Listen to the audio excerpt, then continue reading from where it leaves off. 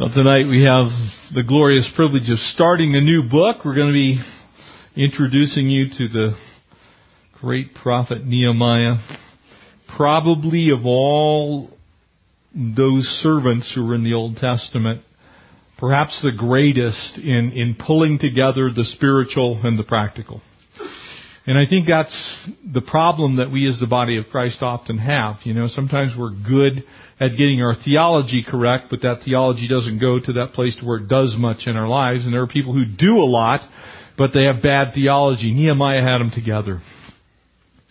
He really had a picture of the Word and worship and works. And he was able to assemble this incredible team of people that accomplished something that's never been accomplished in human history, that ultimately that would never be repeated in human history, that lets us know that there's something special about someone who has set their hand to the work of the Lord and who's unafraid to give it everything they have. And so tonight we're going to be doing the introduction to the book. We'll look at the first few verses. But it is important as we begin this book for you to realize that this particular guy was not a super saint. He was not a Bible college grad. He had no degrees of any kind except a degree in life. He wasn't extremely famous until this picture comes into view. He didn't come from a long line of prophets. We have no family history that says that his grandfather's, mother's, uncle's, friend's cousin, down to the sixth generation, was involved in ministry. This is a guy who simply saw a need and prayed, God, is this my call? And when he heard it, he answered the call of the Lord with everything he had. And so I pray that as we embark on this journey, this is one of my favorite Old Testament books, that it's non-prophetic. It is just a story of a man who loves the Lord with all of his heart and his soul and his mind and his strength. Every hair on his head and every one of his fingernails was put to the task that God had called him to. And we desperately need Nehemiahs in our world today. We have some Marys. We have some Marthas. We even have a Daniel or two occasionally. But Nehemiahs are hard to come by. And that's not a gender issue. There's some lady Nehemiahs out there. Before we dig into the Word tonight, let's ask the Lord to speak to us through His Word. Let's take it to Him in prayer. Father, we thank You, Lord, for this incredible saint, a man whom, as we look at his life, we'll be amazed to see what You can accomplish when You call someone, they respond to that call with all that they have. God, may we be open to that. Would we have that place of understanding that You use the simplest among us? God, You're not looking for those that are already equipped. You will equip us. You're looking for those who will simply do what You ask and do it with a whole heart. And so, God, we offer You our hearts tonight. We pray that You would bless us. And Lord, as there are some among us who are sick, we pray that You'd heal those who are sick. We want to lift up Connie to You, Kendall's sister. We pray that, God, You would just heal her body and touch her. Lord, we pray that You would work amongst Your people, Lord, to accomplish Your will and pleasure. We ask it in Jesus' name. Amen. We're going to see a bunch of things in this first chapter, and I want to begin kind of by giving you a little picture of this man. And as I said, Nehemiah, he basically is a cupbearer. And a lot of people, when they hear that, they kind of think of a modern butler. That's not a good analogy. That's not a good way to see Nehemiah. Nehemiah was much more than a butler. And in fact, you have another case of that in Genesis chapter 40, and Joseph is actually introduced to who was Pharaoh's cupbearer, and we see that there were a lot of qualifications for a cupbearer. There was somebody who was definitely intelligent, even down to somebody that was good looking. You know, the king didn't want somebody coming into his presence that, made him look bad. So There was even some physical characteristics that are mentioned there in Genesis 40. But the key thing to remember about this particular man is that he was in a position of power. And he's going to go from a position of power to take on perhaps the greatest construction project that the world has ever seen in a very scant period of time. And he's going to step out in faith, and he's not going to get paid for it. He wasn't offered a position at, Bechtel Corporation. Boeing didn't call him up on the phone and go, hey, we've got this 6-figure position for you. We want you to show up. And, we see, exactly how you've handled yourself in Persia. He is going to go from the top literally to the bottom as far as the world's concerned. He's going to tackle a project where the people have been there for nearly 100 years and they've ignored it. He's going to tackle a project that should have been done a long time ago, but because of apathy, the people sat there in the midst of the squalor and the ruin and said, we don't really care. He's going to go back to a city that began its demise, if you will, under the Assyrian onslaught that's recorded for you in the book of Isaiah, that would be ultimately finished off and actually sacked and burned by the Babylonians when Daniel, whom we just left, was taken into captivity. You're going to see a man who really has no practical reason to do what he's going to do. And it is so important that you grab this message now. Because a lot of what God calls us to do, and I want to be careful how I say this, doesn't necessarily make sense humanly. God may well ask you to take a step of faith and to leap into some great beyond that doesn't make a lot of practical sense. You have to be open if you want to be used. And if you're simply going to put the ducks in a row and you're going to do what seems to be practically correct and right and beneficial for you, you may miss some of the greatest things that God calls you to do. Nehemiah was willing to set that aside. His position that he had was great responsibility and privilege. At each meal he had the horrible task, if you will, of tasting the king's food. And for us, some of us saying, sign me up.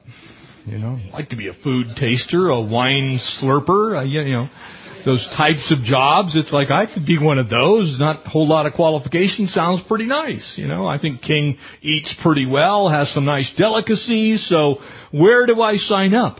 But what you have to understand is the purpose behind that was to protect the king from being poisoned or killed.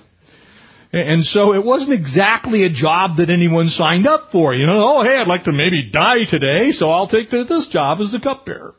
And so it was a very, very tenuous job. It was the type of job that he went in every day, not knowing whether that day would be his last. But it was a position that came with great authority and responsibility. He was close to the king. He had access to the king pretty much 24/7. And so the king very often turned to his cupbearer because nobody that you could trust any more than the one that you trust with your life. Amen? So if the king wakes up in the morning and he can trust Nehemiah to taste his food so he doesn't die, you can be pretty sure that he's a good guy to talk to in a pinch. And so very often the cupbearer would become the king's confidant.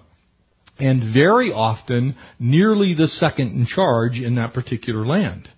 Would be a very, very, very high position. And so here we find Nehemiah, a Jew, in this incredible, important position in this Persian palace. Now, to set the stage for you, Susa, or Shushan, is the Hebrew rendering of that word. Susa being the Persian name. It is a city that still exists today in modern-day Iran. It's in the southwestern portion of Iran, not very far from the Iraq border. It is one of the world's oldest inhabited cities. It, like Damascus, Tyre, Sidon, some of those locations in Lebanon, been occupied for more than 4,000 years. And so this was the palace city of the Persian Empire. And if you go there today, some interesting things that you'll find. Among them, oddly, strangely enough, is the tomb of the prophet whom we just left, Daniel.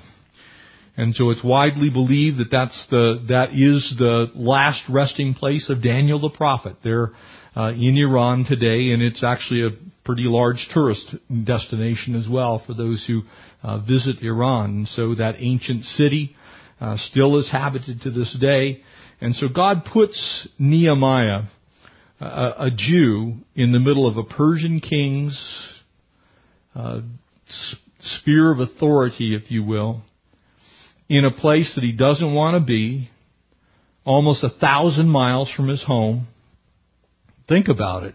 So when we think about Iran and Jerusalem today, that is a long ways.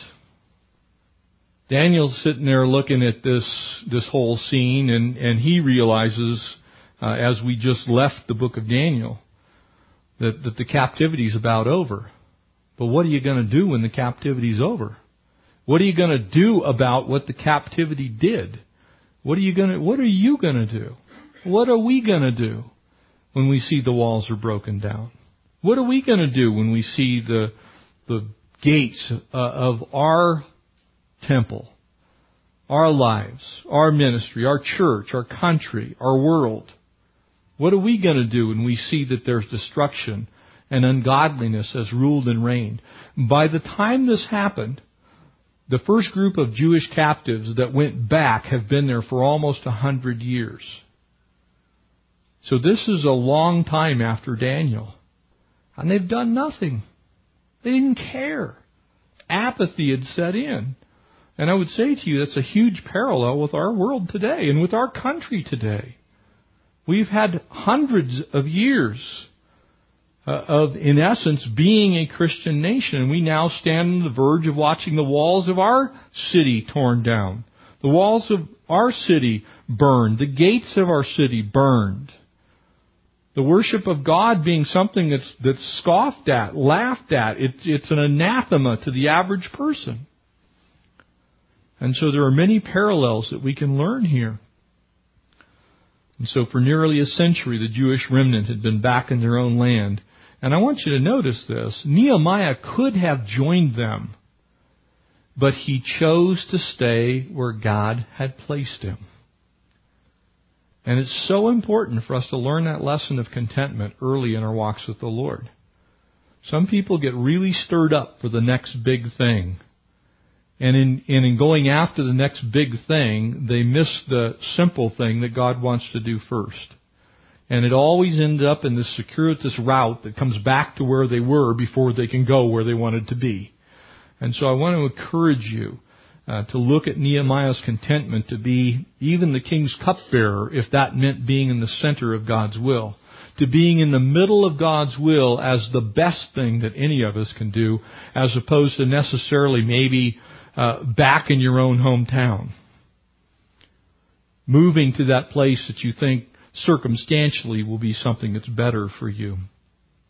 And so it's interesting also, I would suggest to you that I think that Satan thought that he had won in Nehemiah's life. I think from Satan's perspective, he's saying, look, I've got this guy, sees some potential in him. He says, I'll just keep him here. But little did he know that Nehemiah was a man of prayer, and that's the very first thing that we're going to see as we embark on the journey next week. You see, a praying person can be anywhere and be powerful. You can be in prison and be powerful in prayer. You can be completely out of your comfort zone and be powerful in prayer.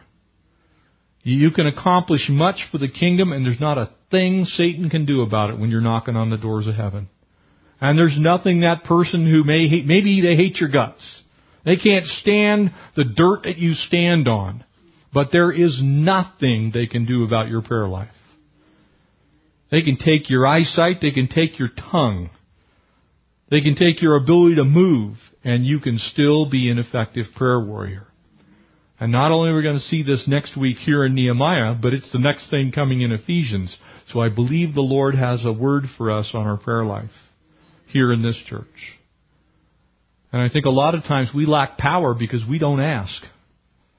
That's what James said, by the way. He says, you have not because you ask not, or you ask wrongly, incorrectly, you ask amiss. Nehemiah wasn't afraid to pray and lay it all out before the Lord. And in doing so, God put Nehemiah in Susa. He had put Esther in the same place a generation before, by the way. It was God who put Joseph in Egypt, and it was God who put Daniel in Babylon. Amen? All of those places were not good places. Amen? That verse we all love to quote. That which the enemy meant for evil, God intended and used for good. There in Genesis chapter 50 in the life of Joseph. That's the truth for anyone who's really serving the Lord. Maybe it's the enemy that got you there.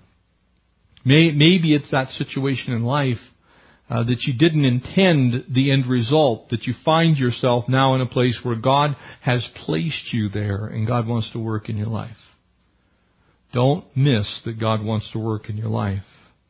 God wants to accomplish His work, and in doing so, He always prepares His workers, and He always puts them in the place that He wants them at just the right time. Like Daniel, Nehemiah's time was now. Sometimes that's the thing we're really waiting for. So I've shared with you before, one of the great hindrances to understanding, knowing, and accomplishing God's will is failing to yield your time to God. Because in not yielding our time, we basically say, well, God, if you do it now, I'm okay with it. If you do it later, I'm not okay with it. If you don't do it in my time, I don't think you're going to do it at all. Every day that you have is one of God's days. Nehemiah understood that. Daniel understood that. Esther understood that. Joseph understood that. Isaiah understood that. Jeremiah understood that. My days are fashioned, David said, by the Lord, and they are numbered by Him. That He knew them before there were any. And so when you're in that situation in life where you don't quite get why God's got you there, don't surrender the time. Make sure that you give God the time. Let Him work those details out. Be patient. Be long-suffering.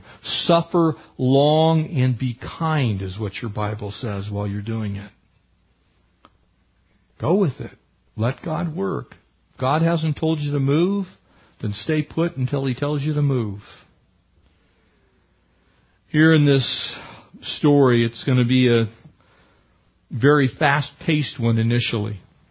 It's going to move from Susa back to Jerusalem. And it's going to involve a very amazing feat that we've already looked at in Daniel, and involved Daniel's 70 weeks. If you remember, that decree that went out that Daniel mentioned is the decree that will now be brought up here in the book of Nehemiah in chapter 2, the decree of Artaxerxes Longimanus. This is a well-documented historical figure. And so as we look at this, we're going to think of this whole series this way. This is a routine day. This is just a normal day in the life of Nehemiah. There's absolutely nothing special about the day that begins this story. You need to remember that, because God uses the routine.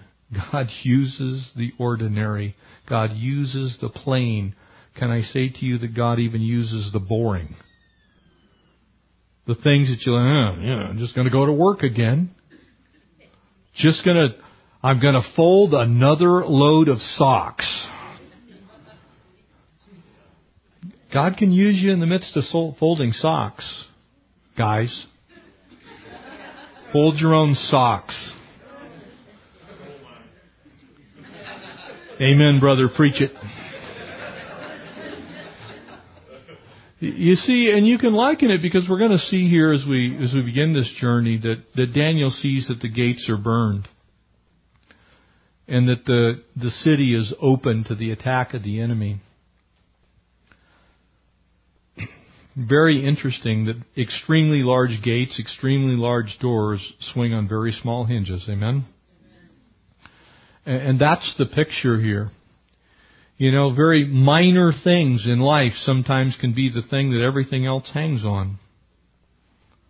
seemingly invisible things. When you look at a door, most people don't even know that there's hinges on them. You know, if you're not familiar with how a door works, when you look at the doors, you don't see the hinges, you just see the door. And yet, the only reason that door moves, it has the capacity to do what it does, is because of something small.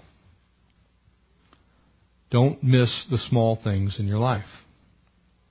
God works in the small things, the insignificant things. It was just an ordinary day when Moses went out to care for his sheep. But it was on that day that he heard the voice of the Lord. Amen? Pretty ordinary thing, caring for sheep if you're a shepherd. Amen? But he actually heard the voice of the Lord. It was a very ordinary day when David was called out of the field from shepherding. But on that day he was anointed as king of Israel. Amen?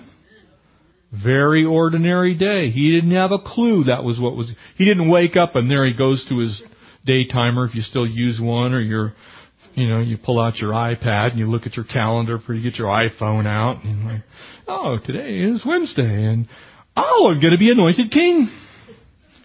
It wasn't on his calendar. Amen? Same thing with Nehemiah. You don't know what God's going to do. That's why we cherish every day. We look at each day as a divine opportunity for the Lord to do something amazing. Some small thing upon which some big thing may swing may come to you simply because you're alive on planet Earth and where God wants you to be. Don't miss that. It was an ordinary day when Peter and Andrew and James and John were mending their nets. Amen? That was after a night of failure, I might add. You remember the story? They came back, they are bummed out of their gourds. They got no fish. Oh man, this is just horrible. We are lousy fishermen. The enemy had crept in and convinced them that they were worthless. The enemy's going to do the same thing to you. He's going to come in and say, you don't have any value to God. Why do you even try? And yet it was on that day that Jesus called them and said, today I want you to become fishers of men. Not just fishermen, fishers of men. Pretty humongous calling from a very ordinary place. Amen? That's Nehemiah. He's the king's cupbearer. He's 1,000 miles from Jerusalem. He's probably heard that things aren't good. But he's just patiently waiting on the Lord for God to move. Sometimes it's those simple things. Maybe it's going to be a conversation with somebody at work, maybe a friend, a relative, someone passing by in the store. It could happen here in the lobby of the church. Maybe it's a camp. Maybe you go someplace. For me, I was a 15-year-old at a camp with a very young youth pastor named Bob Boy. He says, I believe someday God's going to use you in ministry. I didn't have any idea what he was going to do. And I sure didn't know how he was going to do it. But here I am. That's how God works. He works in simple things. He works in ordinary things.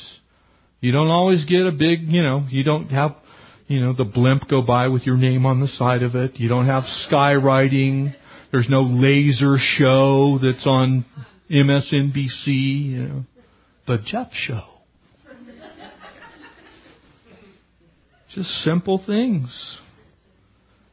Notice how this begins. Nehemiah just asks some simple questions and he wants to hear the answer. Can I set the stage for you? Do you want to hear what God has to say? Because you got to talk to Him if you want to hear what God has to say. God isn't just going to hunt you down and go, hey, I got something to tell you.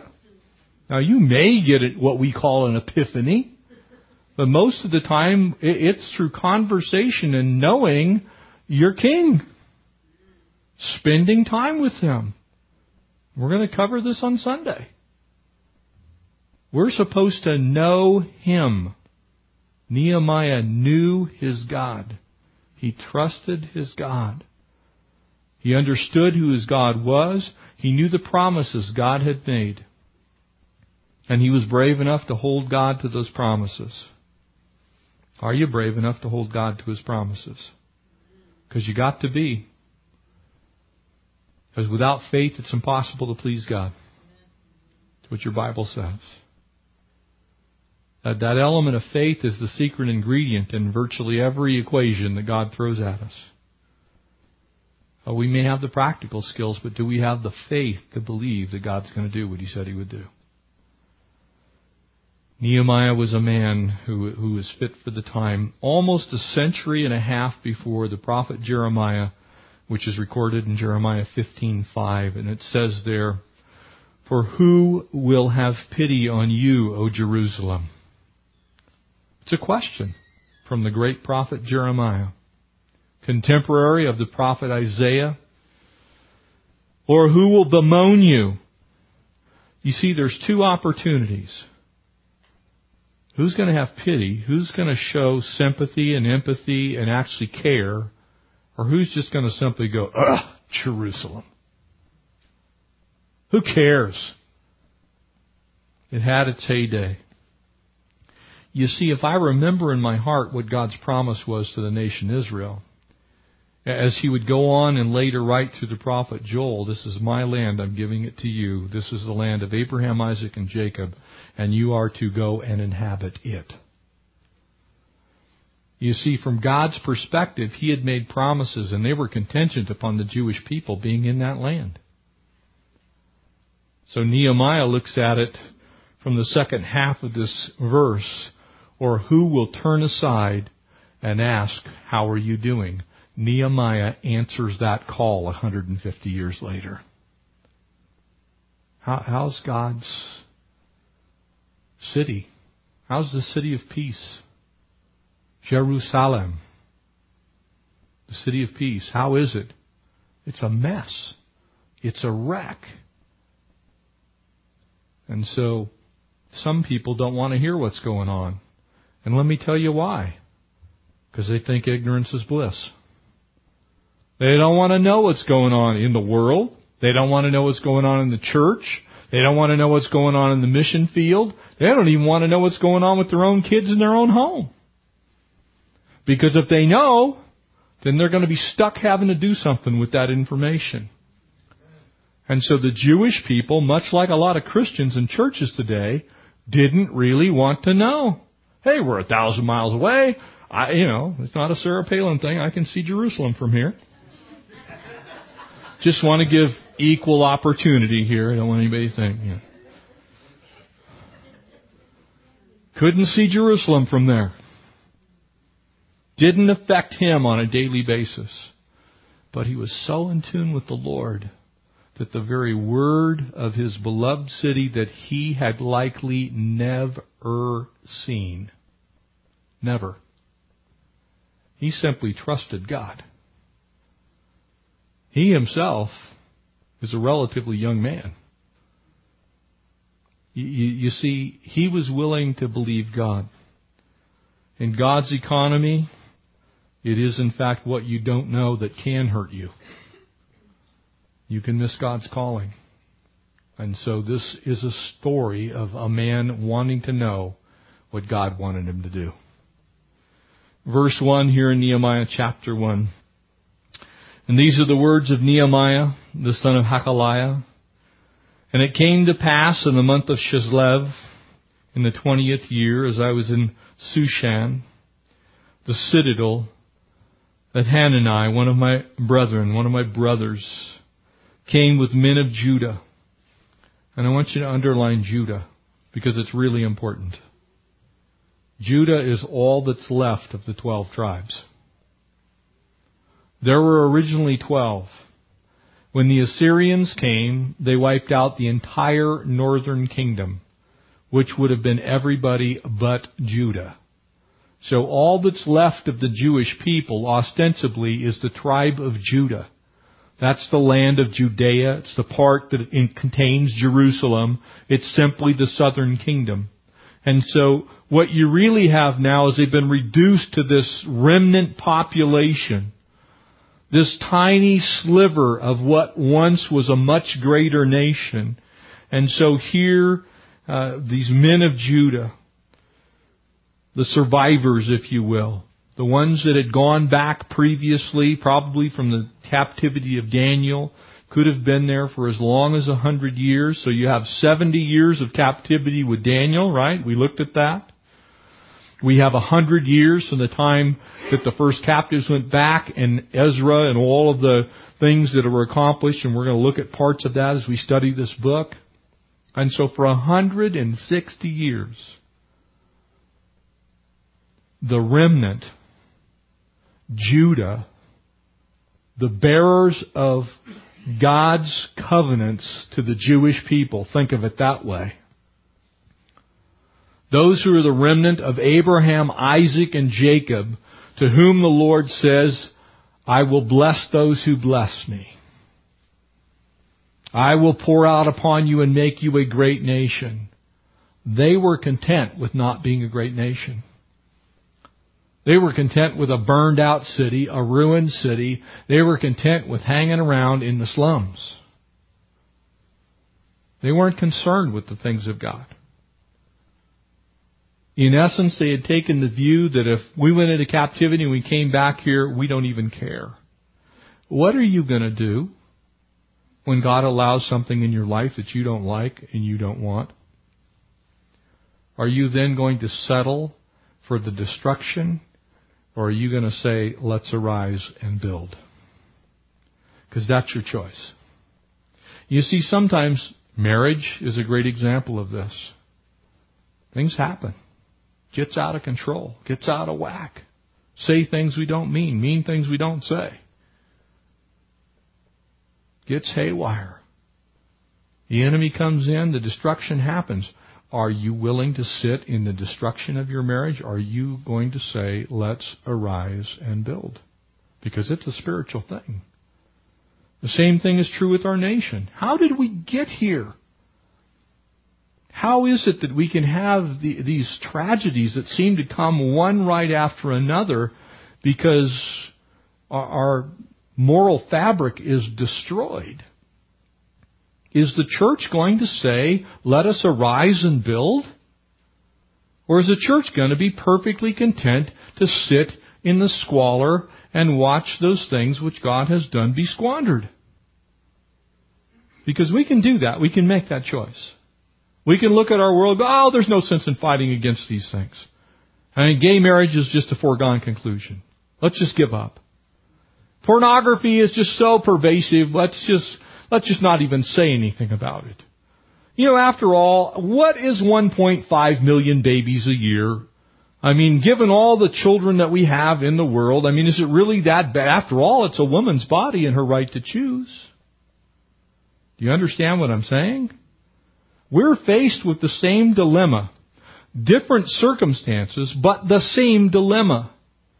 When we see the brokenness, when we see the things of God trampled on, when the temple is torn down, when the word is no longer preached, are we going to say, oh well, it's pretty nice over here in this pile next to the old wall? Or are we going to say, as Nehemiah will say, let's arise and build? Because God is asking, I believe, if we're going to arise and build. I believe there's still time. But if the church won't awaken to that reality, I guarantee you the world is not going to. If we who are children of God by grace will not arise to the task, I guarantee you people that care nothing for the things of God are perfectly content to watch it slip into the proverbial sewer.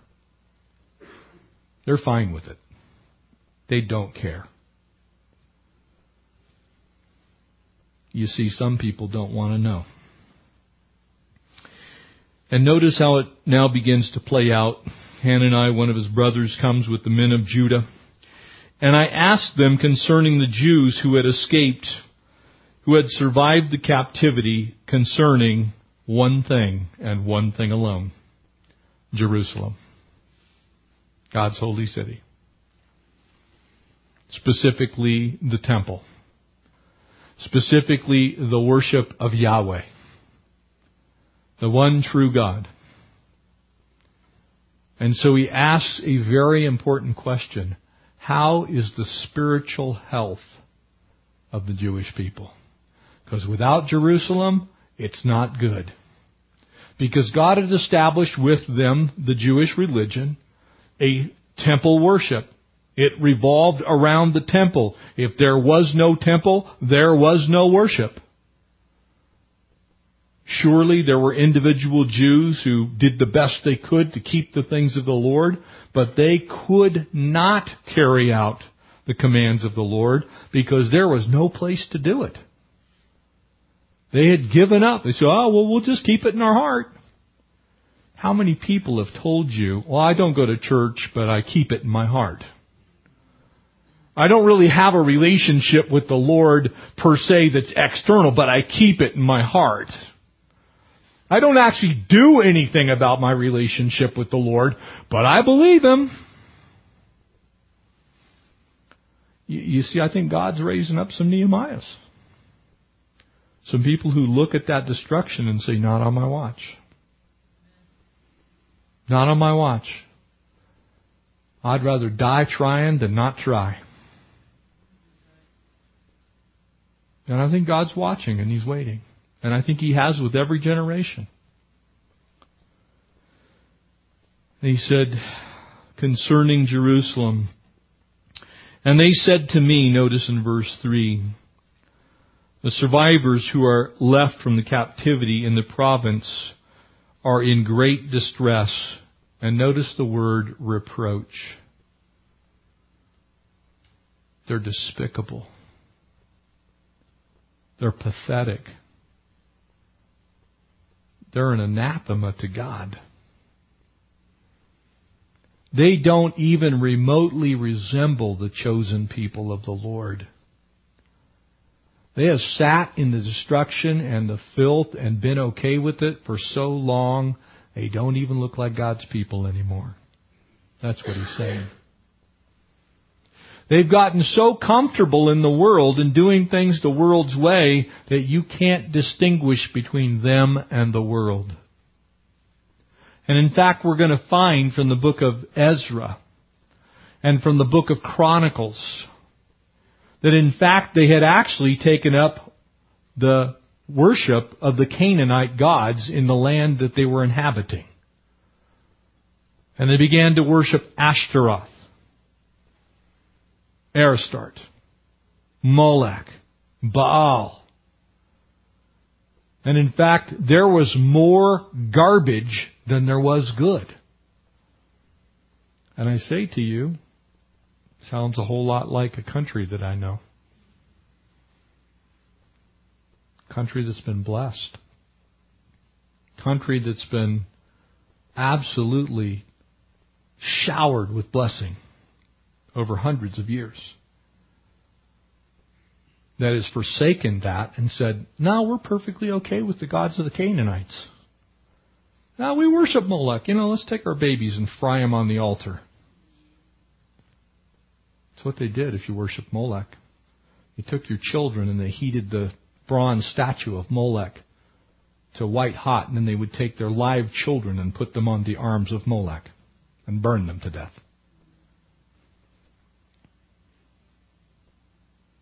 I wonder how God views our world at times and the blessings that we have.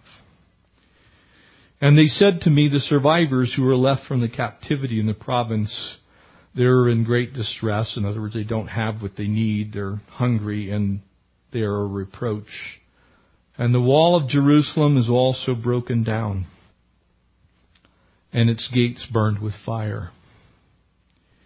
You see, the walls of the city of Jerusalem were the protection for the inhabitants of Jerusalem, who were the chosen of God. So this is very much a picture of the church in our day and time.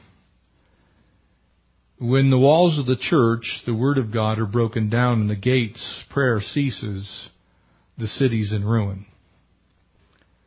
When God is no longer worshipped, when He's no longer adored, when His Word is not first, and when His people don't pray, the city is vulnerable to attack. And we're going to see as we embark on this journey that it wouldn't have taken much to attack the city. And that's the picture that Nehemiah hears. He says, the walls are broken down. The gates are burned with fire. In other words, anyone who wants to can just come in and do whatever they want to do. You see, because at the time, the worshipers of Yahweh, Lord of hosts, were the Jews. The one true and the living God who made a covenant with one sole people, who spoke a single language, who were to be God's representatives on earth, and who were given a picture of grace in the Old Testament Mosaic law and all of the temple ceremonies and sacrifices. They were given a picture, and they didn't care. It's like, what are we going to do? Task is too big. We're just going to sit here and bemoan, as Jeremiah said. And so it was, notice verse 4, that when I heard these words, that I sat down and wept. What happens to you when you hear about the decline of the church, about the decline of marriage, about the decline of people's personal walks with the Lord, about the turn of our nation away from the things of God and towards the things of the world? What happens to you? Does it bother you? Do you care? Does it make you cry? That's what happened with Nehemiah. Nehemiah's heart was pierced. He says, no. The last vestige of the worship of the holy God who made a covenant with my forefathers is almost gone. It can't be. And I want you to notice something. Without weeping and without warfare, there is no winning. Because if you don't care enough to see it for what it is, and if it doesn't bother you at a deep enough place that it produces an emotional response, and if you're not willing to wage war, then you cannot win. Because the enemy isn't going to lie down. The enemy's got him on the ropes. Amen? Jerusalem's gone for all intents and purposes. Can I remind you of something very important? What nationality is your king? He is a Jew. He will come from the tribe of Judah. If Jerusalem doesn't get rebuilt, what do you think happens to the possible lineage of the Messiah himself? It will vanish from the face of the earth. This was a spiritual battle for the very plans of God. If there is no Judea, if there is no Jerusalem, if there are no Jews, if they are extinguished, and it would only take about another 400 years to do it, they could be gone in about 2 generations, and there would be no more Jews at all.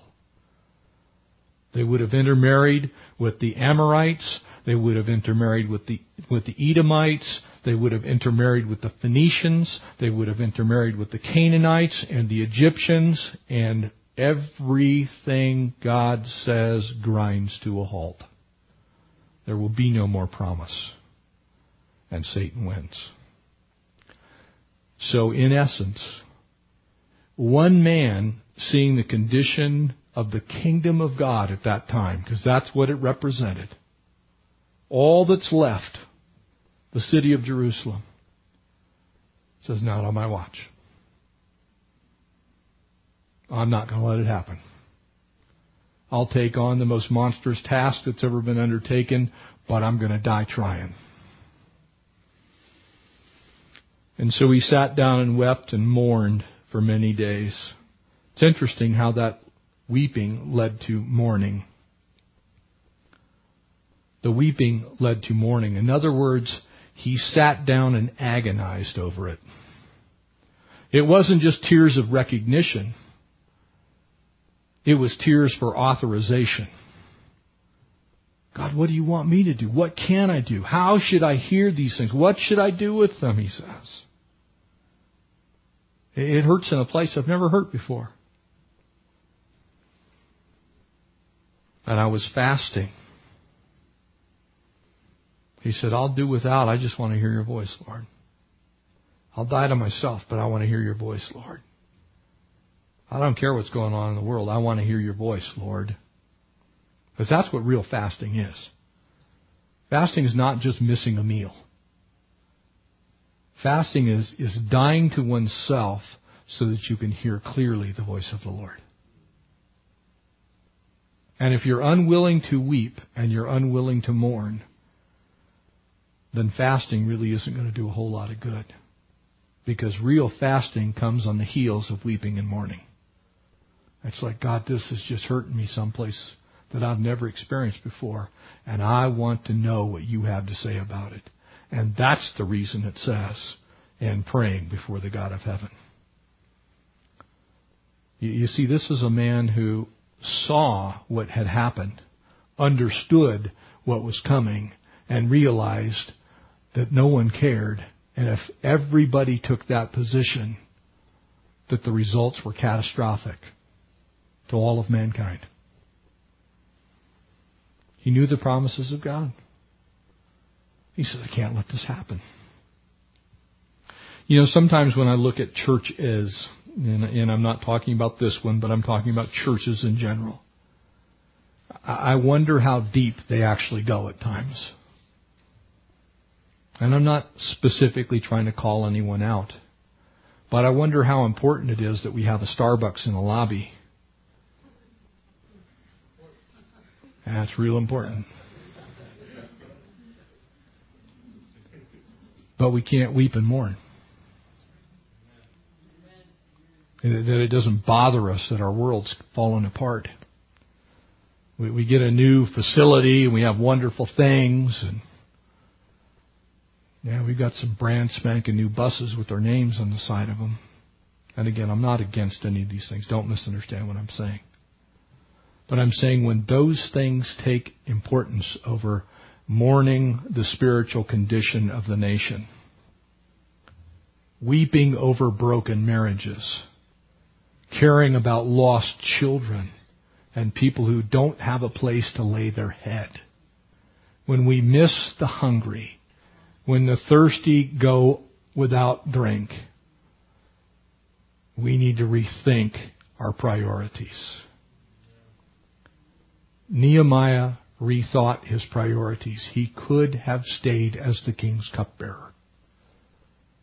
He was set. Dangerous job, yeah, but it came with some perks. This is a story of a man who responded to the need and asked God if he was being called.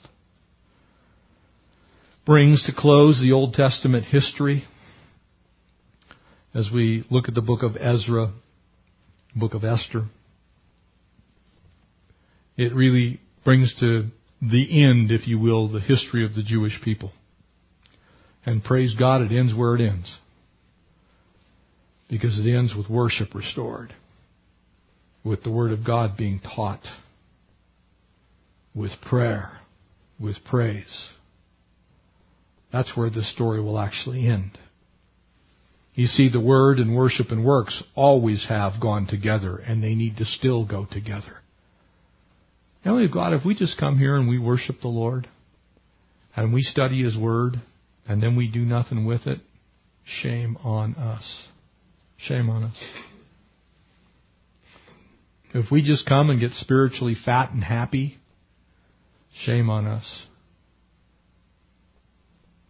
And I say this to no one here to put you under condemnation, but to simply draw attention to the fact that true worship and true study of God's Word will lead to works that are righteous. Things that matter, things that count. And so Nehemiah is going to provide the information that we will understand that as the walls are rebuilt, the worship returns and the word returns. You see, those walls represent what you and I would call sanctification. They represent what you and I would call separation, being a saint and being more saintly. You see, those walls provided a place in a hostile environment that the Jewish people could go and worship the true and the living God. And for us in this New Testament day and time, in the age of grace, that can be your own privacy of your own heart. But what it really is a picture of is something a little bigger than that. And I ask you, what's the condition of the walls? How do they really look? And do we really want to know? Do we care? You see, because when we lose our capacity to worship, when we lose our capacity to study the Word, we will then lose our capacity to do work for the Lord.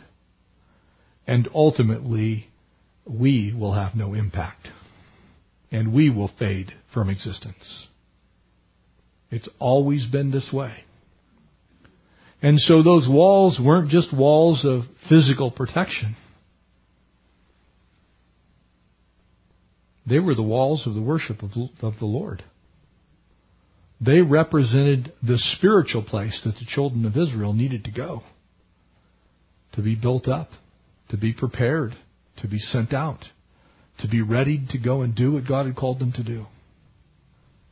And if you leave your walls destroyed and broken down, you will be just as unfit for service as they were. If you cave into the enemy's threats, you will be just as beat down as they were. You see, Nehemiah's name actually means the comforted of Yahweh.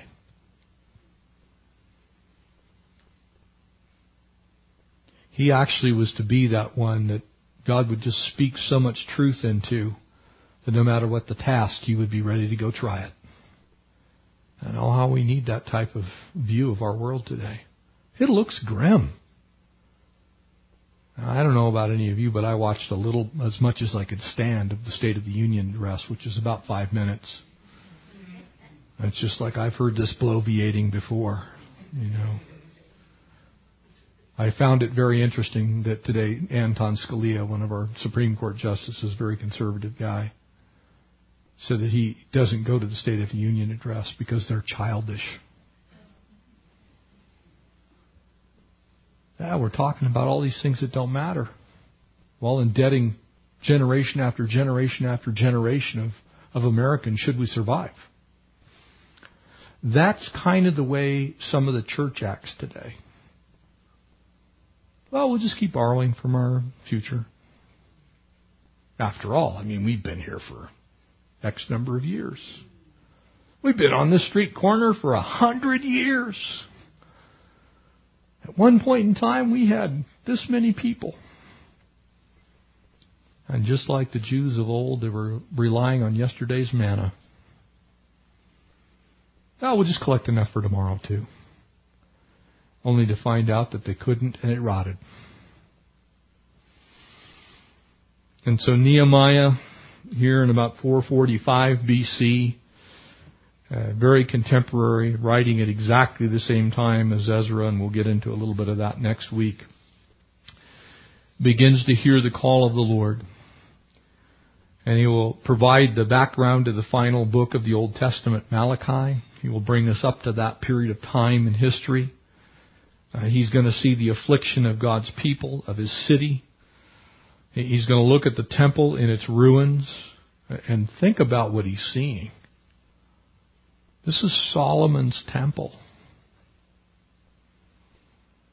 This most magnificent edifice in the ancient world. In ruins. So much so that as we studied in Daniel, that some years later Antiochus Epiphanes would come and he would actually allow farm animals in the temple itself. That's how broken down they were. Ezra and Nehemiah will work together as priest and governor. And it's an interesting parallel, because if you know anything about your Messiah, the Jews' Messiah, that one day the government will be upon his shoulders. He will be the Prince of Peace, the wonderful Counselor, the mighty God. He's going to be both priest and governor. And so Ezra and Nehemiah represent the bookends of those two offices that the King of Kings and Lord of Lords holds. The worship of the Lord, the sanctity of the Lord, the holiness of the Lord. The government shall be upon his shoulders, did not Isaiah say? It's a picture of the fullness of who God is as these two men get together at this time. The significance of this is this provides us with the only consecutive account of the history of the Jewish people after the Babylonian exile. So this is it. This is the end of the history of the Jewish people, if you will, until the few things that we learn from the New Testament. And so is it right for us to put this much weight in this book? Absolutely. Matter of fact, this book is one of the few books that when the Dead Sea Scrolls were unearthed and finally taken apart and examined, the book of Nehemiah among them, the book of Ezra among them, and then all of that history also backed up with another set of very interesting documents that were found on a little tiny island that's in the middle of the Nile River down near the Aswan Dam, called Elephantine Island. And on that island was a exact replica of the Temple of Solomon, built by the Jewish exiles from this time in Egypt. It's believed, and as the papyri from there were discovered and then finally actually gone through, and it wasn't really until the 1890s that they were completely translated.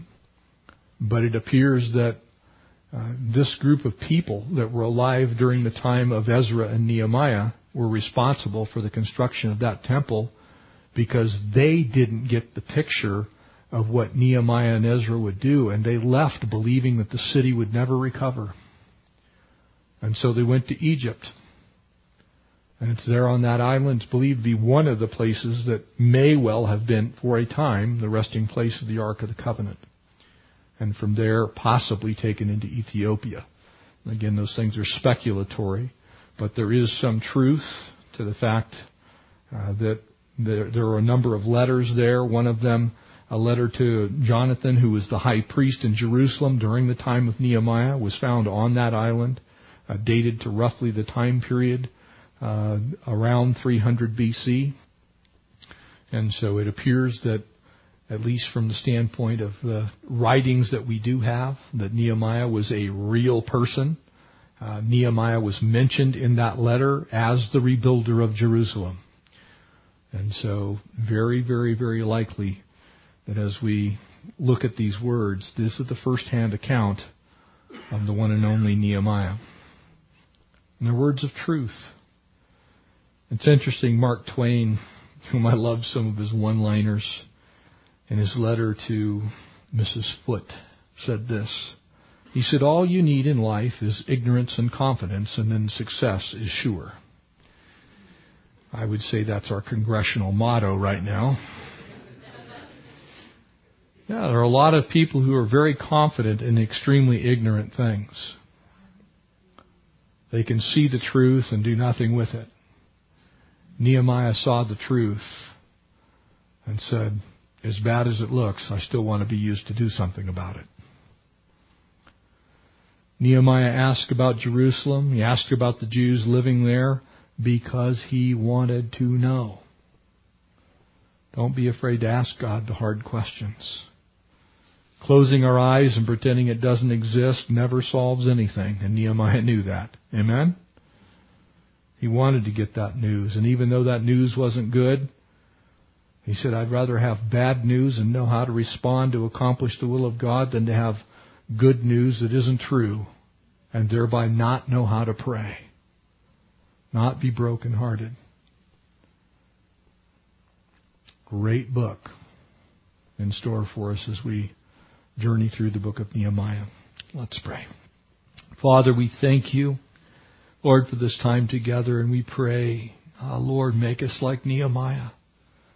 Lord, help us to inquire of what state the walls of your kingdom are in our world. Lord, help us to know the truth and know how to pray.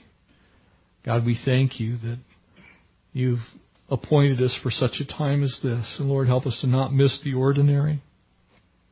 Help us to allow you to control every moment of every day of our lives. Help us to be people of prayer, God. Help us to have that balance of seeing the need and weeping and mourning and fasting and praying. God, we know that you have a plan, and we know that you love the lost. God, you love us, that your desire is that all men be saved, come to the knowledge of repentance. And so, Lord, as we sit here tonight, comfortable and blessed, help us to be stirred to action. Lord, help us to heed the call that you might put upon our lives.